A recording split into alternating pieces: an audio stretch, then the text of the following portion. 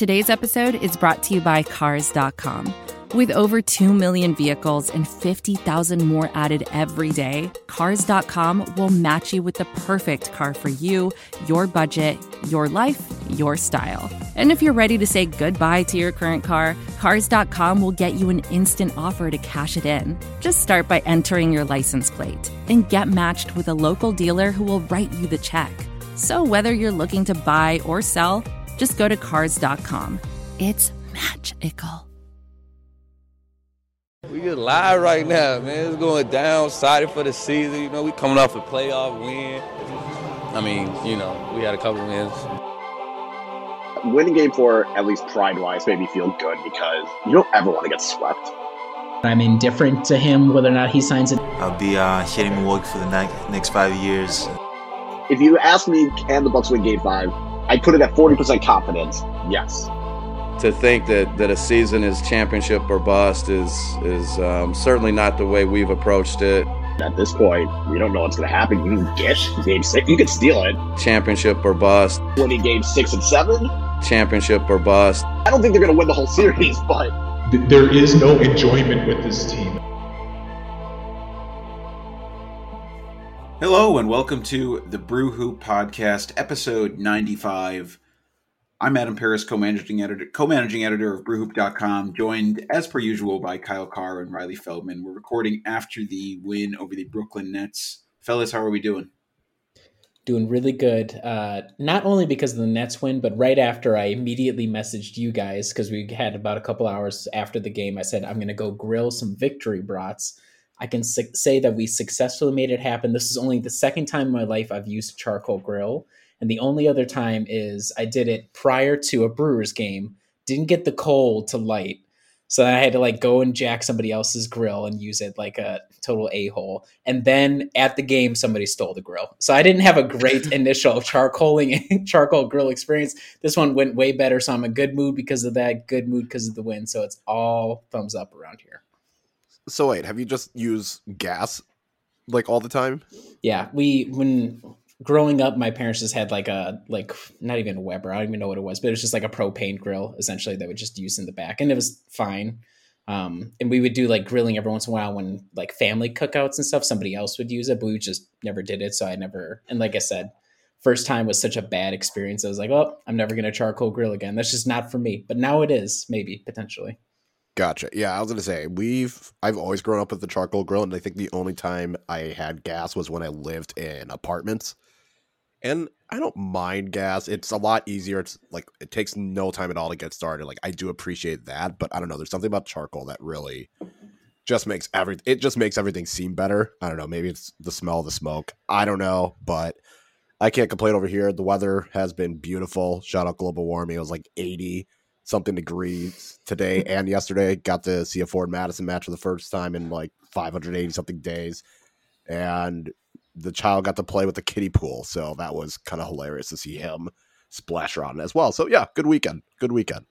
How about you, Adam? We're having good weekends. Did you have a good weekend? I know you were vigilant covering the Bulls game for everybody, so that was kind of a low note to start the weekend. But was the rest of your weekend nice? Yeah, it was. Friday night covered the Bulls game, and I mean, hopefully everyone read that scintillating recap that I posted. I will check the clicks later. Friday, Saturday, tried my hand at making a thing called a burgoo, which is a Kentucky stew for the Kentucky Derby. I'm not really into the Derby, but I am into cooking. So the stew is I started it by throwing in sausage with peppers, and I take that out, and then I threw in a chicken, and I cooked that. Then I took that out, and then I threw in ribs and a chuck roast. I cooked those for a long time, and then I throw all the meat back in with other veggies and beans and stuff. Anyway, It turned out pretty good. It was a fun experience. My buddy came over and made some mint juleps for the Derby. So I'm glad we didn't record Sunday morning. And now we are, enjoying our evening after a proper Milwaukee Bucks win. Very good. Did your horse that you picked win the Kentucky Derby? I don't even know who won the Derby. No, it didn't. I think it got 13th. Okay. So out of 19. That's fitting. That's fitting. In the long course of history, that's fitting. I honestly didn't realize the Kentucky Derby was yesterday until Aaron Rodgers was at the Kentucky Derby and he was asked about all the shit that happened on Thursday with him reportedly wanting to leave. That is the first time I realized, the Kentucky Derby is today. Otherwise, I don't give a shit about the Kentucky Derby. We don't have to get to, because we'll leave all the Rogers talk to our compatriots over at Acme Packing Company, but felt a little strange for everything to go down, and then he shows up at the Kentucky Derby. I was like, this is like a weird simulation we're living in, that he's like there with a whole crew at the Derby. We don't have to get too much into it, but I just thought that was kind of like, if it had come out that Giannis is like, I want out, and then he was at the Kentucky Derby, I'd be like, what is happening? Like, is this all a lie, a giant smoke screen? Like is this a part of the Bogdanovich smoke screen? That's what I would have thought. It was just a dumb, like, everyone's freaking out. I'm just like, if he leaves, he leaves. If he stays, he stays. Like, I'm completely indifferent with the whole situation. That's the proper attitude to have. One guy who was indifferent after a big win was Giannis Antetokounmpo. Despite the fact he took down the Brooklyn Nets, he said repeatedly after the game, this means nothing. This means nothing. And to me, yeah, technically it means nothing, but it was one hell of an enjoyable game to watch. I have to say, the both of the Nets games this year have probably been two of my favorite games so far this year for sure. So the Bucks win 117-114. Just a monster night from Giannis, 49 points, 8 rebounds, 4 assists, a career high 36 field goal attempts, which is just absolutely bonkers. Chris Middleton in a funk, no longer for this one, 26 points, 11 rebounds, 6 assists. Drew Holiday, 18 points. Kevin Durant sort of goes toe-to-toe with Giannis, ends up with 42 points on 33 shots. Kyrie Irving, not quite as hot of a night for him. 8 of 21 shooting, 20 points. But the name of the game for this one was Giannis's performance, Riley, and it was every bit of an MVP performance as we could want. It was. I'm trying to pull up the box score from the previous Nets game as well, because I believe James Harden and Kevin Durant were in for that. Kyrie Irving was out, so a little bit of a shame that we didn't get the full like big three experience for Brooklyn. They haven't really had that at all for the season. But I remember in the aftermath of that game saying, like, you know, they're going to have a really tough time if DeAndre Jordan's their main defensive guy, because like he has to try and sort of dual cover both Giannis and Brook, depending on how it works out. And tonight he focused almost exclusively on Giannis. And I thought, I don't agree with Mark Jackson about a lot, but he had a comment. When Giannis was really going, he had gotten like to 32 points. He's like, if I'm Giannis, I'm like, this guy couldn't even defend me in his prime. Definitely not now when he's like on the way out or whatever. I'm like, that's probably exactly the mentality Giannis has to have. And the thing that was the best part about the whole Giannis stretch was, yes, I think Van said it best in the group chat. He was objectively hot. Like he was making a lot of jumpers, but the thing that was critical about it was they were all open jumpers. There was no real like contested look. There were a couple in the paint itself, but he's always been very good at that. But like he got in the mid range or from 3 or whatever. He was confident, got a lot of openings. And ultimately the best part was his teammates kept going to him. I think we've seen times in the past where either he will, because he's a good teammate and it's a long season, he'll defer to like, oh, okay, you know, I've had a lot of possessions now. Let's get it to Chris. Let's get it to Drew, kick it out, whatever it happens to be. And he did do that to Bryn, who got a wide open 3 and it paid off there. But the team made it a point of every single time down, either get the ball, let to Giannis's hands, let him walk it up the court, or just get it to him right away on the perimeter or like right inside the perimeter. And so that was probably the thing that I enjoyed the most was, yes, he was objectively hot, but the team around him recognized that, and they didn't say, we're going to try and stick to our principles that Giannis is still a big part of, but we want to get everybody else involved. It's like, if they're not going to do anything about it, if they literally everybody's going to stand there and just watch DeAndre Jordan get buried by Giannis, we're just going to let that happen. Let's just keep going to that. And they came out of a timeout. They went right back to it. There was like between the quarters, they went right back to Giannis. And that was the best part about it was Giannis was himself and everybody else played in a way to enable him to continue to be himself and get up to 49 points and beyond. Yeah, it was kind of interesting because in that first quarter, Giannis, Chris, and Drew were the only players on the Bucks to score. No one else had chipped in any points, which was good to see that your 3 best players are stepping up. They're making the plays, they're making the baskets that they needed to, but it was also kind of okay, how concerned should we be that no one else is, contributing? How concerning is it that no one can buy a basket? And Milwaukee in the first half, well, particularly in the first quarter, they were just very sloppy. Despite all that, there was a lot of turnovers. There was just a lot of just not great basketball. So and then when it got down 14, it was kind of one of those, okay, it might be one of those games. Maybe Milwaukee gets back into it a little bit later, but this is where people's concerns about Brooklyn were completely valid, especially a Brooklyn team with Kevin Durant. Now, Kevin Durant and James Harden is going to be a lot tougher to deal with than Kevin Durant and Kyrie Irving, but they're still a very talented team. They still have guys that can make shots. They still had Joe Harris, who, if you leave him open for half a second, is going to be able to hit threes.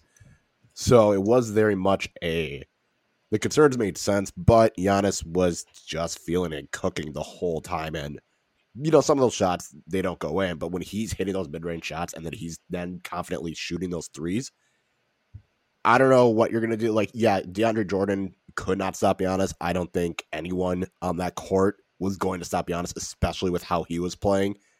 Giannis was in a whole nother zone that I don't think I've seen in terms of his shooting since the Lakers home win last season.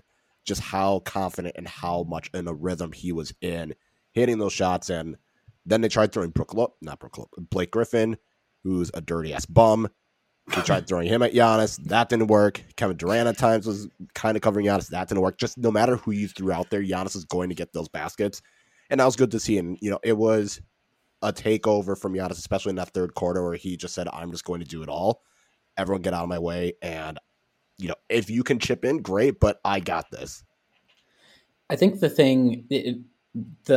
one of the things about this game was we'll see in this sort of series. I wonder if there's going to be a series that Giannis is going to put up crazy numbers. This is going to be the team that they play against, because I think even at full health, like I was saying, they don't really have necessarily the personnel to help out. And in previous years, it would be like, oh, throw a double or a wall at Giannis, and he's going to struggle to do anything besides like turnover or like, enact a charge or whatever it is. And in this season, he seems a lot more in control and capable of getting to teammates or slowing down, even if a double goes at him. There were a couple times like late in the game where Brooklyn did throw a couple doubles, and Giannis would just pick up the ball calmly.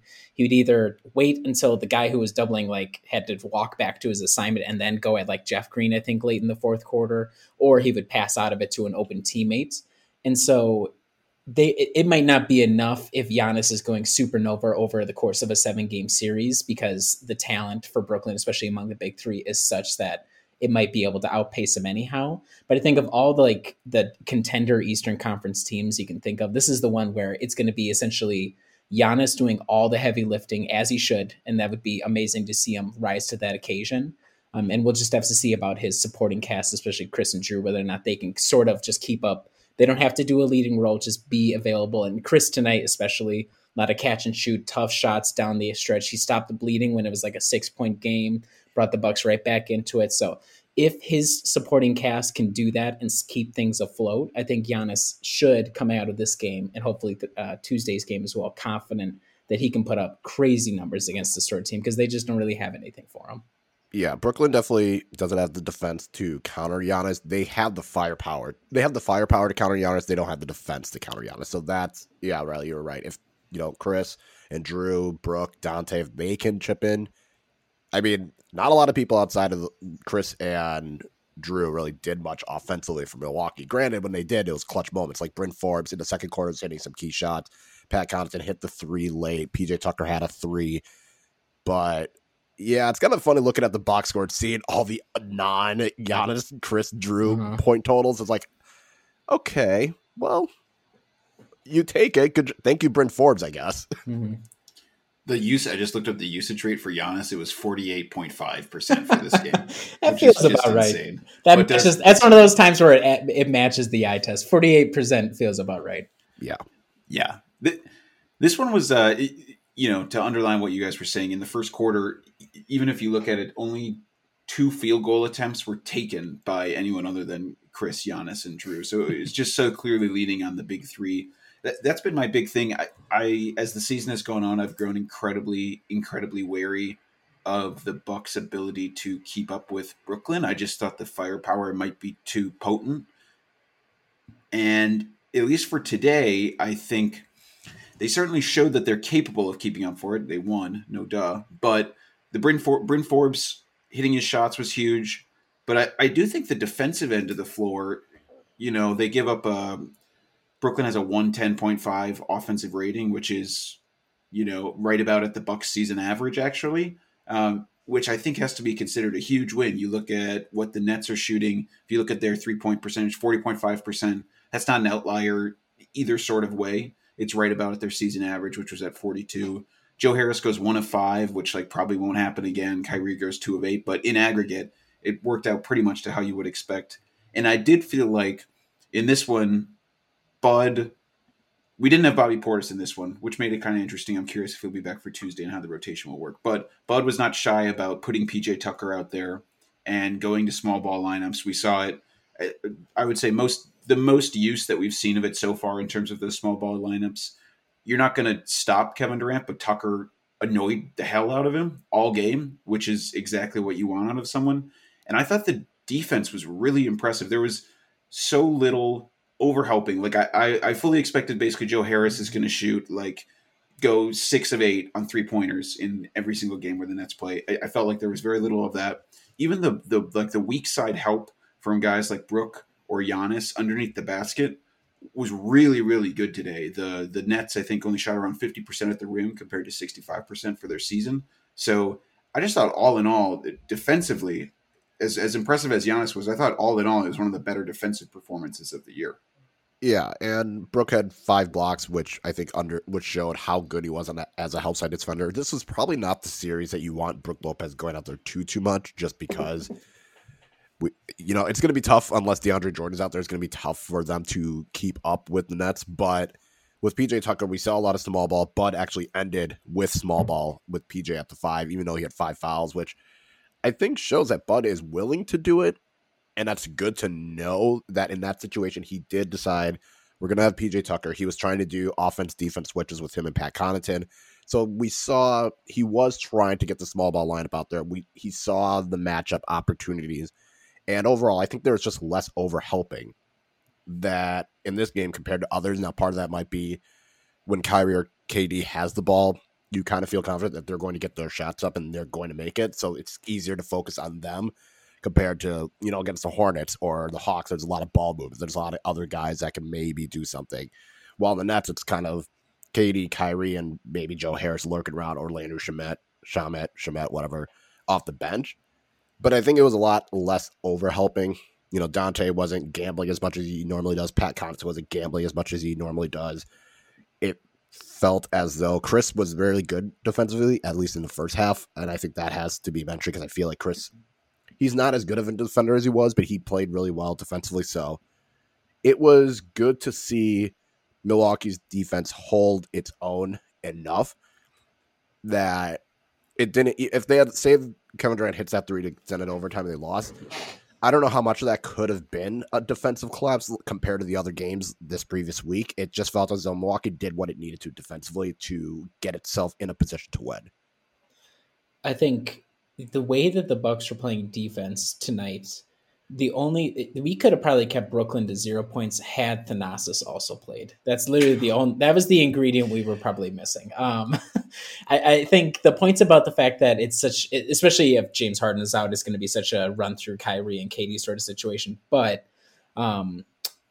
valuable to know that you have guys like Drew, or you guys have a guy like PJ. And I think given the personnel and probably the way that Bud is coaching them, it's very much like, for God's sake, please don't try Donte. Don't dive in to help PJ with KD. Stay home. PJ, we traded 30 years of first round picks so that PJ will stand in front of, let him do his job. That's what he's there for. And I think the other thing I like from tonight, we'll see again in the future if we face them in the playoffs and if James Harden is back, how that's going to mix things up. But PJ had some time guarding Kevin Durant. Drew Holiday had some time guarding Kevin Durant. Chris Middleton had some time guarding Kevin Durant. So it wasn't so much necessarily okay, we only have one KD stopper or one guy that we feel confident who's going to be able to get in there and at least try and like knock him off his balance a little bit. A whole bunch of different guys got in there, but even mixing in different assignments, it wasn't the mixing in didn't throw everybody off of like, oh, well, now maybe I'll help out now. And I think that was valuable to see. And again, we'll see. It's hard to really say how much. I think it'll still, those principles will hold even if Harden comes back, because yes, it adds another dangerous ball handler, but the principle is still the same of like, you have to focus on these three guys and work around that. But for tonight's purposes, I mean, Kevin Durant still had like 40 some odd points. So he was still tough to stop, but all things considered, to give a couple of guys some experience, and each of them had moments that were positive takeaways, especially against Durant, I thought was valuable for the team. Yeah, and you look, 5 turnovers for Durant. They definitely got in his pocket. 4 turnovers for Irving. Only 1 for Giannis. I mean, that was huge. That's huge for him to only have 1 turnover in a game that he used that much usage. Just some of the stuff Tucker was doing. I just felt like we saw a lot more advanced defensive stuff than we've been seeing recently. So like you'll see, if you go to, there was a great sequence in the 2-minute mark of the second quarter where Tucker's guarding Durant. Forbes is on the floor. Durant calls for a screen. Tucker, they've been switching stuff almost the whole game. And then all of a sudden Tucker is like, all right, here's the deal, Forbes. You need to not switch at all right now. I'm going to fight through this with all of my strength and ensure that this won't happen. Durant drives, gets it to Irving on a cut, and Connaughton comes in from the weak side and blocks him and doesn't allow him to get a score. I mean, that's the defense working at its best. And I really like what you said, Riley, about even when they were doing different players on Durant and the defense was clearly switching and assignments were switching, everyone still sort of knew where they were supposed to be. That didn't throw them off their game. We didn't see a whole lot of Giannis on Durant. We saw him obviously made that amazing block. And if people are calling for that, the main reason it works a lot better with Giannis as the help defender is, one, he can make weak side blocks and help out with all that kind of stuff. But also Durant will just call for a screen, and I do not trust Giannis to get through any of those screens and like fight through it. And I think it would just absolutely wreck us if he tries to have him as the primary defender. And that's why he's not the primary defender. You just have him be on the other player. And then when they switch, Giannis is all of a sudden guarding Durant, and they've already done a screen, and hopefully he doesn't call for another and that kind of stuff. So really, really good defensive stuff from the whole team tonight. I'm trying to think what else was interesting about this game. I think the late game execution, it's been something that has plagued Milwaukee a lot this season. I mean, hell, we saw it in both good and bad earlier this week. And I think this was it perfect? No. I think right at the end where they had the final shot with the shot clock and the game clock, they could have probably done something better, called a timeout even before Chris heaved it from 36 feet. They could have called the timeout beforehand and maybe decided, okay, we're going to draw something up. But, there are definitely a couple plays where Milwaukee did everything it needed to. Like on that amazing block Giannis had on Durant. They got the block. It's just happened to end up at a Brooklyn player's feet. And then they were able to swing it to Kyrie, and he was able to hit a 3. Like, you can't really Brooklyn got a lot of lucky bounces after good play from Milwaukee. That's kind of tough to handle, but overall, I think the late game execution was pretty good. Pat Connaughton hit the timely 3, and that was off of an offensive rebound that Milwaukee had gotten because Giannis got doubled. He kicked it out to Connaughton, who then passed it to Donte, who's open in the corner for 3. Yeah, Donte is struggling, but an open corner 3 with him, that's a good shot to take. He missed it, but then Milwaukee gets the rebound. Giannis gets it. He's able to kick it back out to Connaughton, who's able to hit the 3. They were just able to make the plays that they needed to. And I don't know. I haven't seen the advanced stats. I haven't seen how many points, quote unquote, points in a clutch they had. But Middleton had a couple good drives, and he had that floater laid on. I felt like Giannis was able to get a couple baskets. Like I said, Connaughton's 3 was there, and it just felt like Milwaukee offensively made the plays they needed to, and defensively they played good enough defense. Donte gets a hand in KD's face near the end. KD misses that. They're able to take free throws. Again, there are just a lot of plays where Milwaukee did what it needed to. Granted, could be better. Obviously wasn't perfect, but I think after the week they had to show the resilience and to make the plays late down the stretch, that was encouraging to see. Yeah, there's something weird about Budenholzer. I know he's experimenting this year, but when I was thinking of like do something different, I didn't imagine him being like taking a huge rip off the bong and being like, let's just do hero ball to close the games. Like, because this is like seriously the Phoenix game all over again. It was like, okay, it's just one of these guys is going to call his number. In this case, it happened to be Chris, and a similar situation. Chris loses his dribble. He's like dashing, trying to get back into position. He just like heaves something. It wasn't as bad as Giannis just falling on himself after calling his number, but probably need to do something a little bit more than just like hero ball to close the game. So, but otherwise, we didn't close the game necessarily. We survived, which is an improvement over previous games where we didn't survive at all. We just lost outright. So I'm not sure if I would say that our late game execution, it was a lot of like tough shot making, especially from Chris. I know he got that. I don't know if he made it and got the 4-point play on Blake Griffin kind of late in the fourth quarter. He had a couple of like just dribble moves to get himself a little bit of space. So it was a lot of like tough shot making, which is fine in a game like this. And Kyle's point earlier about like, if you look at the box score and how little the non-big three for Milwaukee scored. If you look at the first game against the Nets, it was the same situation. So like Giannis scored 34, Drew 22, Chris 25. Everybody else scored in the single digits. I think Brooke got like 15, but literally everybody else is useless. So that might just be the reality for this if we play this team this series. Because even though Brooklyn doesn't necessarily have anything available to like really throw at Giannis, I think I don't know if it's something about like Donte or Brooke just kind of like schematically, if he's not making threes, he just kind of gets played off the floor in general. He just doesn't contribute a lot more. The couple of times he did go inside or like try to dribble, it didn't go well for him. And I appreciate that we're trying that a little bit more recently, but it's still not like a super strong part of his game right now. And so I don't know. I think this would be such a drag out fight where it's like, okay, are our big three good enough to be your big three, which is what this, like the whole NBA is all about. So I think people will really be into it. I'm just scared of like getting there and being like, oh, oops, turns out our big three probably isn't good enough. That'd be kind of a bit of a body blow to like go through this whole season hyping ourselves up and then we just get totally pantsed. I don't know if we get pants, but like that would be a rough emotionally series, I think, to have to watch. Like, okay, let's hope Chris and Drew show up. I think Drew, he was okay tonight. Offensively, a couple of choices. The lineups and the rotations for Budenholzer were pretty good all night. I think the responses he had, not necessarily always reacting to just what Brooklyn was doing, but trying to impose like our own style as well. But a couple of times where he just left Drew out with 4 subs. There was only a couple of minutes, but it was like, I think Drew was like, well, I have to create something. And it's just some ugly, like step back threes. So if we could reduce those, that'd be great. There was a couple of blown layups, things like that, which are pretty uncharacteristic for him. And then Donte, I don't think scored a single point. So I don't know if you guys want to have the come to Jesus moment about Donte or just leave it be for now or what. I'll have it. He is struggling. Okay, great.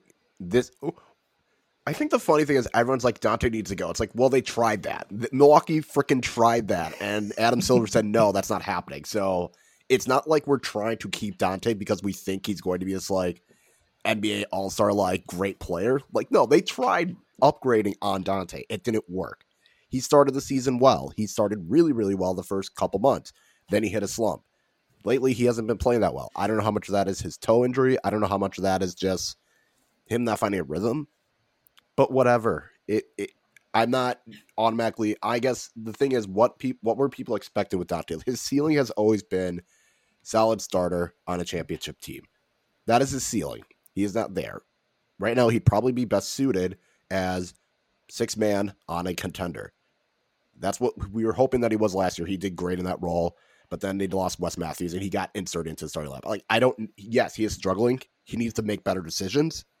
But there were some shots that he had that just, they didn't go in. Like I said, the open corner 3 didn't go in. So be it. There was a pull-up that he decided to do early in the shot clock when Giannis and Chris were on the floor. That was really stupid on him. Like, don't do that, Donte. You know better. But I think he's going to be fine. I think it's just what expectations you have of him. Offensively, he is struggling. Defensively, he's been fine. Again, he didn't overhelp like he normally did tonight, which I think is a drastic improvement than what he's been doing the last couple months.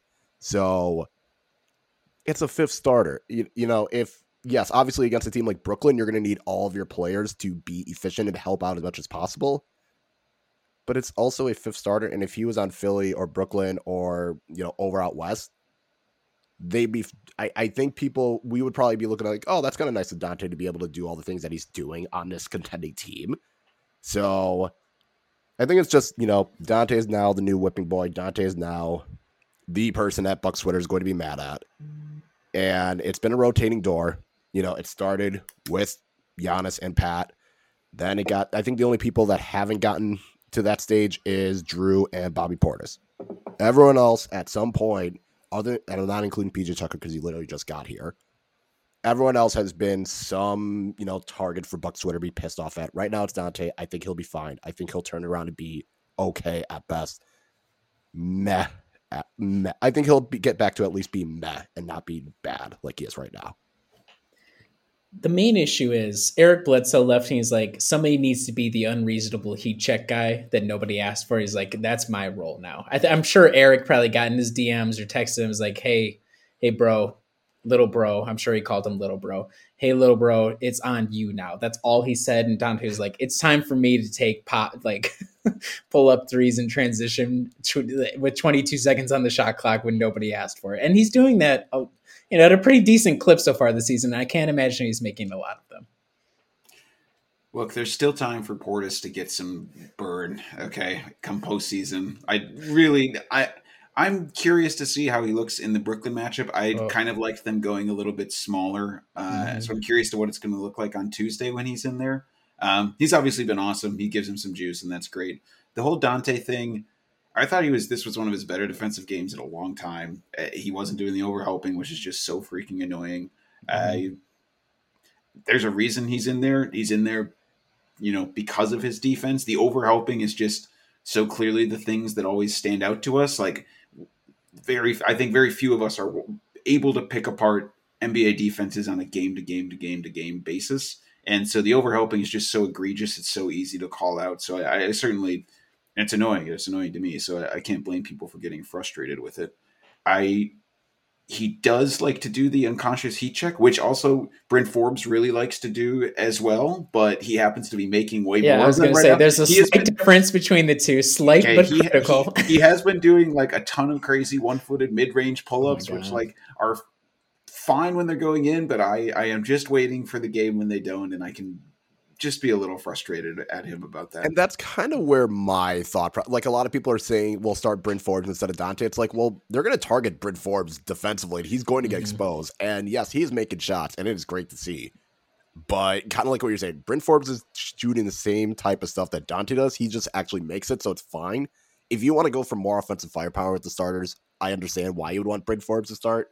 But don't get mad at Donte doing all these heat checks and then turn around and say Bryn Forbes needs to start when Bryn Forbes literally does all those heat checks with the bench unit. Like, no, you can't have that argument. Is Bryn Forbes having the greatest journeyman contract year in all of NBA history? He's going to get paid unreasonable amounts of money by somebody. And like some of the shots he's taking and making, he'll get it, he'll do a ball screen and just dash in really quick and just he doesn't even set up. So it's crazy watching him with the ball, and he does not like moving the ball on, which is fine because I can only imagine what his true shooting percentage is, but he's making a lot of jumpers.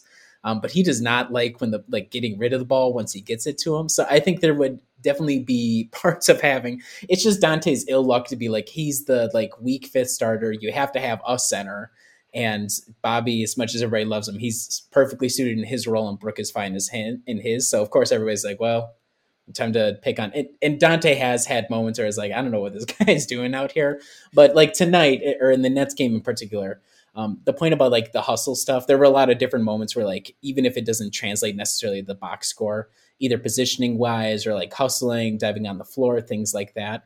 You want your fifth starter, young dude who can get banged up to be doing all that. And he did all that. So if he continues at that, wonderful. And just doesn't get caught out on game winning plays over helping. That's all, if you can avoid that, you'll be fine, Donte.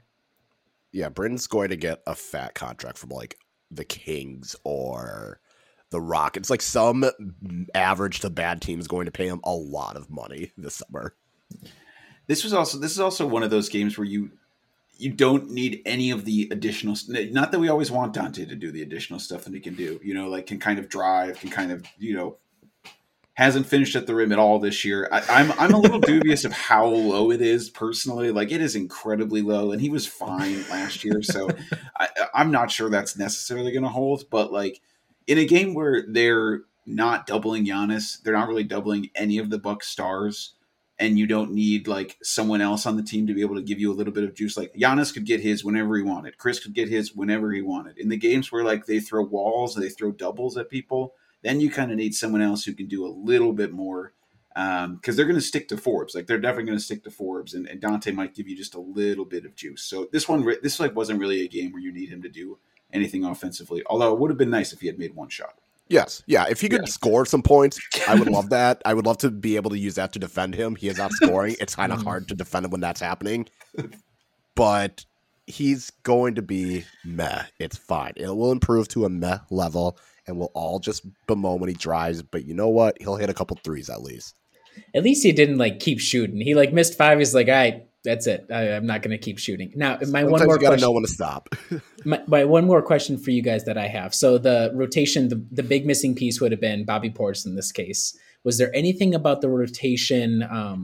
So I can just read off who all played. So obviously the starters: PJ 23 minutes for PJ, 11 minutes for Jeff Teague, 24 for Pat, and 19 from Brad Forbes. So what? I know Adam, you said you kind of like them going a little bit smaller. Is there anything about the rotation, if Bobby was available, like everybody was healthy, you would change? Maybe less Jeff Teague minutes because Drew played like 36 something minutes. Like Drew played a lot of minutes. Yeah, he played 36. Yep. And they'll go up in the playoffs, so probably less Jeff Teague, just with the assumption that Drew's going to be on the floor more and Giannis is going to be on the floor more. Like other guys will be on the floor more, so you probably don't need Jeff Teague as much. I guess that would be my only adjustment because I feel like PJ Tucker, you want him getting like 20 something minutes. Pat Connaughton playing okay enough that 20 something minutes is fine. Brad Forbes, if he's hitting shots, let him keep going. So yeah, I guess Jeff Teague would be the guy I would probably give less minutes to for Bobby Portis, but I don't know. I feel like Budenholzer is going to go with like a 9 to 10 man rotation. Yeah, I'm a little curious. I could see Portis getting some run because there were definitely some, like when Blake Griffin is in, you could definitely see some of the old pick and pop on the zone drop tendencies that reared their ugly head. It didn't necessarily turn into anything too awful. I would agree about a few less Jeff Teague minutes probably in this matchup in particular. Once again, going back to my previous point, like they're not forcing our stars to not get what they want. Like Giannis can get whatever he wants. It's in games where they're really, really forcing them out of their comfort zone that you need someone else who might be able to dribble in and potentially get a bucket. So I would probably alleviate some of those minutes. I really just don't want fewer minutes to go to PJ Tucker. I like that he used 5 fouls, even though, it's a little counterintuitive, but I really like that he did that. I think I would be very fearful of Portis getting switched onto Kevin Durant. So yeah, I don't think I would change too much with it. I think the insertion of Portis can alleviate some of the Teague minutes, but there's no one else who I need to see any minutes from. Yeah, I would agree with a lot of it. I thought not only good on PJ Tucker to use the 5 fouls, good on Mike Budenholzer to keep putting him back out there. Because I think there have been times in the past where like, we don't want to lose PJ or whatever. So then you let him sit for like extended period of times. And then you're like, we'll kind of just like run with this group. And then the opportunity passes. So credit to you, Mike Budenholzer, for tossing PJ back out there, even when he had foul trouble. I kind of want to see Bobby Portis out there just to run Blake Griffin's raggedy ass around the court, like catch up to this and transition. That would be kind of nice to watch. But I can't remember in the first game. I think Bobby had like 8 points when I was looking at the box score. So it's like, he was fine. I can't really remember if he stood out necessarily. And again, another difficulty with the Nets is I have no idea what their rotation is. And because so many guys are banged up, I'm like, I don't even know who plays like backup bigs. Like Blake Griffin, I know, but like who else really? Like Jeff Teague, a couple of minutes, I guess, or something. So I'm not sure really personnel wise, but I would agree a little fewer Jeff Teague minutes in this sort of situation. The Nets aren't doing any sort of like ball denial whatsoever. If you needed a guy who could like semi-competently do an entry past Giannis, that's one thing. But because they're not going to like try and deny Giannis whatsoever, and it's just be like, all right, DeAndre, man up, good luck in there. If that's going to be the case, then you probably don't need Jeff Teague all that much, which is fine. So that would be the big changes, but I was just curious. Well, a nice win doesn't mean anything, but it does count as a win. So now the Bucks also played 4 other games this last week. Ugh. I would say almost, yeah, there. You know what? That's all I need to say. Anything of note from the loss to the Hawks, wins against the Bulls and Hornets, and the loss to the Rockets? Kyle. I'm not even joking when I say it was the same game every single time this week. It was the same type of sludging, boring. I don't even want to watch this crap anymore. Like, it is May. I'm sick of doing it. Like, it's late April, early May. I don't want to do this shit anymore. Every game was the same pattern. Milwaukee either had a giant lead or had to battle back. It was close, and then come the fourth quarter, second half, one team would get red hot, and either Milwaukee loses, like they did against the Hawks and the Rockets, or they win, like they did against the Hornets or the Bulls. It was the same game every single time. Like, every time some team, like the other team, got hot in the third or fourth quarter, and you're kind of just wondering, well, all right, it is what it is. And it did annoy me. I think it was Brian at Bucks Film Room. He said, like, oh, the Bucks are doing their typical blowing like a big lead. It's like, well, the big lead was in the first half. Like, at this point in today's NBA, no lead is safe if it's built in the first half. Like, it's with how many teams shoot threes. This is dumb. And like the Hornets, they withstood the rally. They closed it out. The Hawks, that was a complete defensive collapse. That was just bad. The Rockets, that was a bad defensive collapse that they had. The Bulls, they held on. It was the same game. And I don't know. I feel like if you're trying to use this argument of, oh, the Bucks can't hold fourth quarter, like, big leads, it's like, I don't know what to tell you, because sometimes they hold on and sometimes they don't. So it's kind of a stupid point to make, but whatever. It was the same type of game. There's nothing really special. Giannis was out in the Bulls game and got hurt in like the first minute of the Rockets game. I guess that's like the only significant thing to mention, but I don't know. It was a drag watching all these games. The big things that I noted were we really struggled to punish really any team that goes small whatsoever. And the reason it seems like we struggle with that is not literally, maybe it's still a skill taught to people, but it doesn't seem like it. Literally nobody is able to do an entry pass. Like, Brook Lopez would go down low against a guy who literally was 7 inches shorter than him.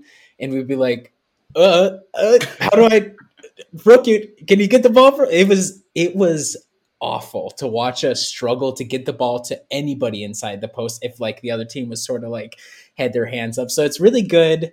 I think this week drove home the fact that I'm so thankful that Philly is forced to play big ball because of Joel Embiid, and the Nets because KD and Kyrie are best friends with DeAndre Jordan. DeAndre Jordan plays 48 minutes.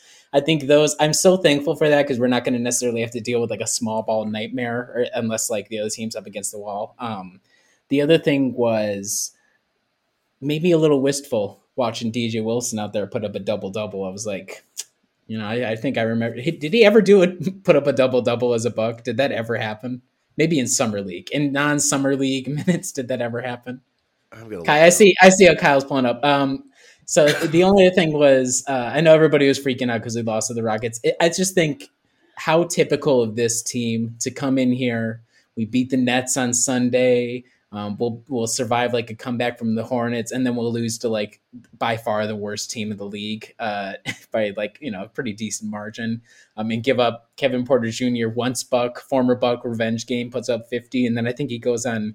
Was he on Kenyon Martin's Instagram Live? Kind of a random Instagram Live to be a part of, and he was like, "Did you see me like dragging Drew's raggedy ass around or something?" I was like, man. That really happened this week. So I think that really encapsulated it. Former Buck for 2 seconds. Here we go. Kyle's face is telling me something. I have found a double DJ Wilson game. He had 18 points and 17 rebounds. The Bucks lost to the Oklahoma City Thunder 127-116. DJ Wilson played 46 minutes. I think this is the game Tim Frazier played literally every minute. Because Giannis did not play, Brook did not play, Eric Bledsoe did not play. Tony Snell did not play. Chris Middleton played like 17 minutes. Bud literally ran 8 guys out there. The starting lineup was Tim Frazier, DJ Wilson, Bonzi Colson, Ursan, along with Chris. And then the bench players that played was George Hill, Sterling Brown, and Pat Connaughton. This game was also late April, like April 10th. So this was the last game of the season. So I think it was just we don't want to risk anyone big getting hurt. So let's just throw the bench out there. And that is a DJ Wilson double-double game. Very good. So anyway, so this week was very, very typical of like we're getting to the late season. We were talking before we even recorded. It's like I think everybody's sort of like over the regular season. There's a lot of games they have to play, all that sort of stuff. So pretty typical of them to win a couple of games and lose to like the worst team in the league, and then beat the Nets the following weekend. So that was kind of the only big things. They, like Kyle said, they were kind of slogs to go through. Yeah, they were tough. I mean, I just can't get that fired up over any of these. I get that we don't want the team to take stuff very cavalierly, but I'm also a little bit down on our chances of, if we were the number 1 seed, I might get a little more annoyed, but I'm kind of like, well, I'm not totally sold on us as definitely like we're winning the championship this year. So I'm not quite as annoyed knowing that clearly this team has some faults. I'm not sure whether they'll overcome them in the playoffs, but I'm still not going to learn very much from Kevin Porter Jr., who I watched that game this morning. I have no idea how through the first 2 quarters, I had no idea how he got 50 because I thought he looked absolutely atrocious. Like he was turning it over. It looked terrible as a point guard. And then he just somehow just kept hitting shots over. He caught fire in the second half. Like every other game, they caught fire in the second half. Like Kevin Porter Jr. was hitting some insane shots. Like it was not like it wasn't great losing to the Rockets, especially when you still had Drew and Chris playing enough minutes. And it looked like at one point Drew might have gotten things back together and held it enough for Milwaukee in the fourth quarter. It was just an ugly loss. It was a manner of how they just seemed like they're incapable of putting together 2 good basketball plays in the fourth quarter from everyone not named Drew Holiday.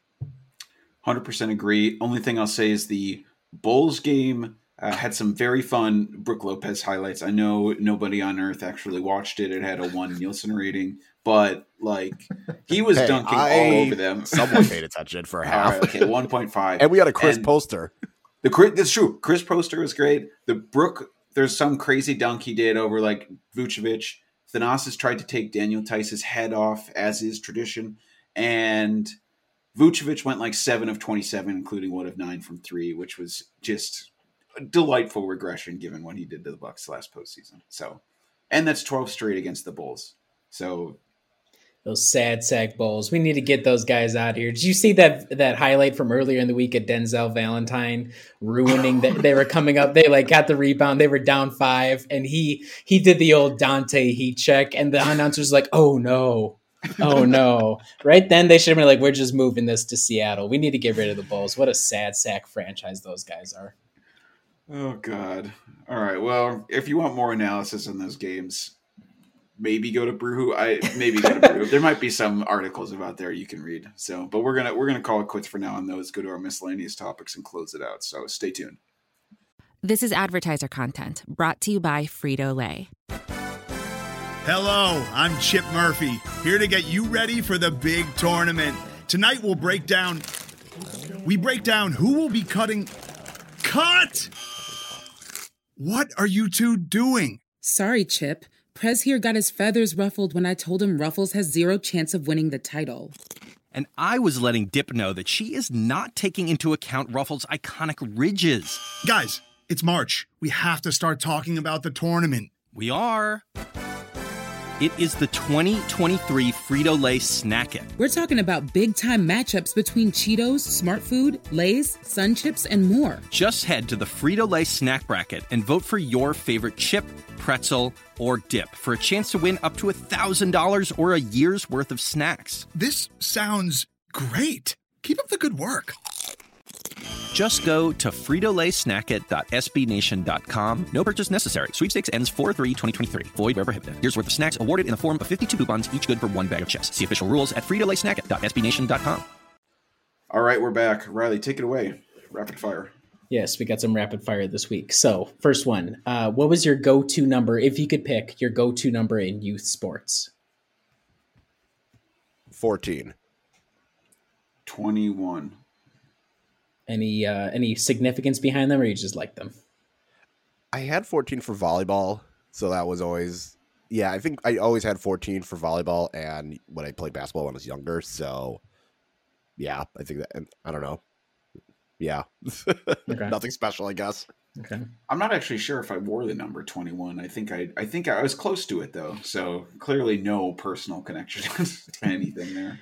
I was just like, just in case I turn out to be like a Pat Connaughton-esque six-sport all-star, that way my parents can recognize me across all the sports for all the numbers. Yeah, for basketball, for varsity, I was 32, and I think I was 32 junior and senior year. I was 30 sophomore year, and then I was like 50 freshman year. Like, it was like I had weird numbers for basketball, but volleyball and every youth sport before, I always had 14. You were like the Urson of your team. You're like, I'll take 000, 77. You're like all over the place. Fit me without it looking super baggy as hell on my skinny ass frame.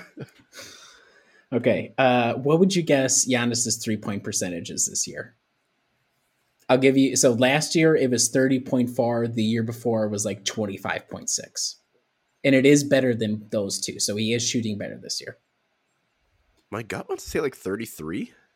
Okay. I was going to say 31.6. He's shooting 30.5% from three. So 0.1% better than he did a year ago. But I think he's shooting slightly better recently. He shot really well today. Again, I don't really want Giannis to fall too in love. It was great that he shot that well against the Nets today. But every time I was like, oh, and it just happened to work out today. But don't fall too in love with it, Giannis. All right, so that 90s alt uniform with the deer head and everything, they've acquiesced to the wishes of Bucks Twitter. They're bringing it back next year. But it's a jersey, like the like couple years ago where they were trying to do the sleeve jerseys. Are you buying the 90s alternate redux with if it is a jersey? Absolutely. Okay. Respect. Yeah, 1,000,000%. I still haven't figured out how to wear a jersey properly. I basically have to go like the John Henson route because otherwise I just don't think it looks good. Kyle's wearing one now and it looks good, but I just don't trust it on my body. I was going to say I'm only doing this because I haven't left my house. So like when I'm at home, it's totally fine. No one's there to judge me besides my wife. And you know what? She decided to marry me anyway. Like that's on her. Yeah. I think I'd probably be like a long sleeve or like a sweatshirt. I think that's the only way I would wear it out in public. Like I would need like a hoodie, sweatshirt, or a long sleeve under it. It felt like the jersey jerseys were like sort of a good idea, but they were just way too form fitting. I was like, the ideal with the jerseys as they are now is like you can get a bigger size and it'll just kind of like lay on you properly. It doesn't look bad. Like you want a shirt underneath the jersey. There's no room for in between. You got to be in like good shape to pull that off. Although it's sort of like soccer kits sometimes. Yeah, they're like really soccer kits. You're like, you have to be in peak physical condition to make this look good. Otherwise, do not try it. And as like Wisconsin sports fans, probably not like the angle I want to go for is the form-fitting one. Final question. How would you describe your pickup basketball game? So like, you're out there, you're everybody's lined up to get picked and you get to do like a little audition of like, here's what I bring to your team to whatever guy who's picking the team. How would you describe your game? I will defend. I will rebound. I don't want the ball in my hand. I don't want to shoot. If I'm down low, fine. I'll try some post moves, but keep the ball out of my hands as much as possible. I can only shoot 3-pointers. I should not be allowed to dribble. That's about it. That's literally all I'm good for. And quite frequently those shots will still get blocked, but that's literally it. You're going to have to like run like 4 off-ball drag screens to get me open, but I might make it. I just run a lot. So I'm really good in like transition and I have to be in the game for like 3 or 4 games in a row for me to be really impactful. Otherwise I'm totally useless. But once other people get tired because I run so much, I'm like, I'm still good to go. And that's where I get to shine. So if you can get me to the 4th quarter, I'll just outrun people. Otherwise I'm totally useless. So yeah, see, that's why I start tailing off. That's why I said, don't give me the ball because I'm not going to want to do a lot of work. That shot's going up. It's going to be ugly. I can't shoot. I feel like we have pretty good makings of a pickup team here. So the Brew Hoop team, we'll have to. We just need a point guard. That's what Mitchell's there for. Mitchell's the point guard. Yeah, he seems like he would distribute. All right. Well, good to go. We'll ask him after. All right, time for a film review. All right, so recent movie. I think it literally just came out like a week ago. Mortal Kombat. It's on HBO Max. How you feel about this movie is the expectations you have going in. If you are expecting a movie with a plot and some character development and the swords, this is not your movie. Absolutely, you will be very disappointed. You will be pissed off at this movie. If you just want dumb violence and chaos, this is great. I had a good time watching it. It's Mortal Kombat. I don't know what you're expecting out of that movie, but I enjoyed it. I give it a 6.5, but I can understand if you go in hoping that it's, like a fleshed out of all these characters, which are badass, you're going to be very disappointed. If you just want dumb violence and some cool moments, this is going to be good. It's not like I said, HBO Max. It's a good, put it on and don't have to pay too much attention to it type of movie. Were you a fan of like the video game franchise? Yeah. Do you play the video? Okay. So do you think that would help as well? Like going in, like, the characters and stuff?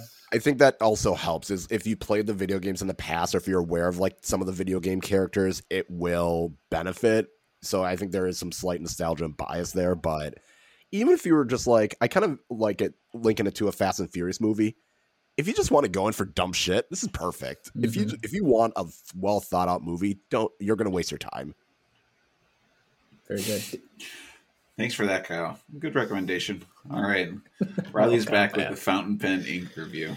Yeah, it's been a couple of weeks. I was just going through, I actually have a couple of new inks, but we're just doing one today. It's not, you're not going to see the ink color, but I'll show you, or the ink name, but I'll show you a sample here for you guys. There we go. So it's Robert Oster, a good friend from Down Under, who I'm sure is listening. It's his Red Candy. It's like it has some pop to it, but it's a very subdued red. I'm using it with a medium nib right now, so it's putting down a lot. It's been a while since I had a red. This one's on the darker side. I like it it's more useful for like everyday writing. It's not like super decorative. It's not like, oh, that's a really cool red. It's just kind of like a base dark red, but solid.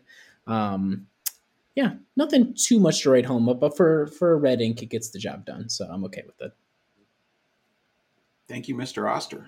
Thank you, Mr. Oster. Quick question, Riley. Is that the one that you wrote in your letter to me? Is that the same thing? That's the one. So, and you'll have to let me know because it'll age too over time, because the first it'll like kind of be one in color. Then over time, it'll like, I'm looking at some samples of stuff now that I wrote in other inks, and it does like get a little bit lighter, a little bit darker. You'll see like a little bit more where the ink is laying down over time. So that would have been the ink I wrote you to. Cool. I did get it. I have not opened it yet, but I did get it in the mail yesterday. Very good to know. Robert Oster coming through again. All right, predictions. Tuesday, you face the Brooklyn Nets again. Wednesday versus the Wizards. And then Friday, a rematch against the Houston Rockets. What say you? What's your prediction, Kyle? I'll say 2-1. I think they fall to Brooklyn. I just have a feeling that Brooklyn game is going to be a little bit different. I don't think Giannis is going to shoot as well with his jump shot as he did the last game. He's still going to get his points, but I think he's not going to, shoot as well as he did. I think Kyrie's going to have a little bit of a better game. So I think Brooklyn, it'll be close, but I think Brooklyn edges it. And then they beat Washington and Houston. I think they're going to want to feel better after getting embarrassed by Houston last week. They're going to want some revenge. And Washington's a weird team that now they're possibly in the play-in game scenario. So they'll have a little bit to play for, but I think Milwaukee can get the job done. So I will say 2-1. I think they'll also go. Actually, no, I think they'll go 1-2. They'll win the Nets game because I think we're treating this is like the Sixers games where it's like we're just going all out. Doesn't matter. They could sit KD and Kyrie. We're like, for our own morale purposes, we're going to go all out and try and win that. I think Washington, this is sort of a similar thing. They're going to have more to play for because they're right on the edge. Now, I don't think Chicago, because they're only I think they're like 3 games behind in the standings, but there's somebody stepping in on the podcast right now. So anyways, I think they're going to beat the Nets. They'll lose against the Wizards, and I think we will also lose the Rockets again because that's just how things roll. So I'm going to go 2-1. I think I'm going to go 2-1. I think they'll lose to the Wizards. It'll be annoying. So, all right. Anyway, that'll do it. Thanks for listening to the Brew Hoop Podcast, episode 95. Go to brewhoop.com for all our coverage. Follow us on Twitter. Subscribe to the podcast, share it with your friends, and we will be back again soon. Thanks.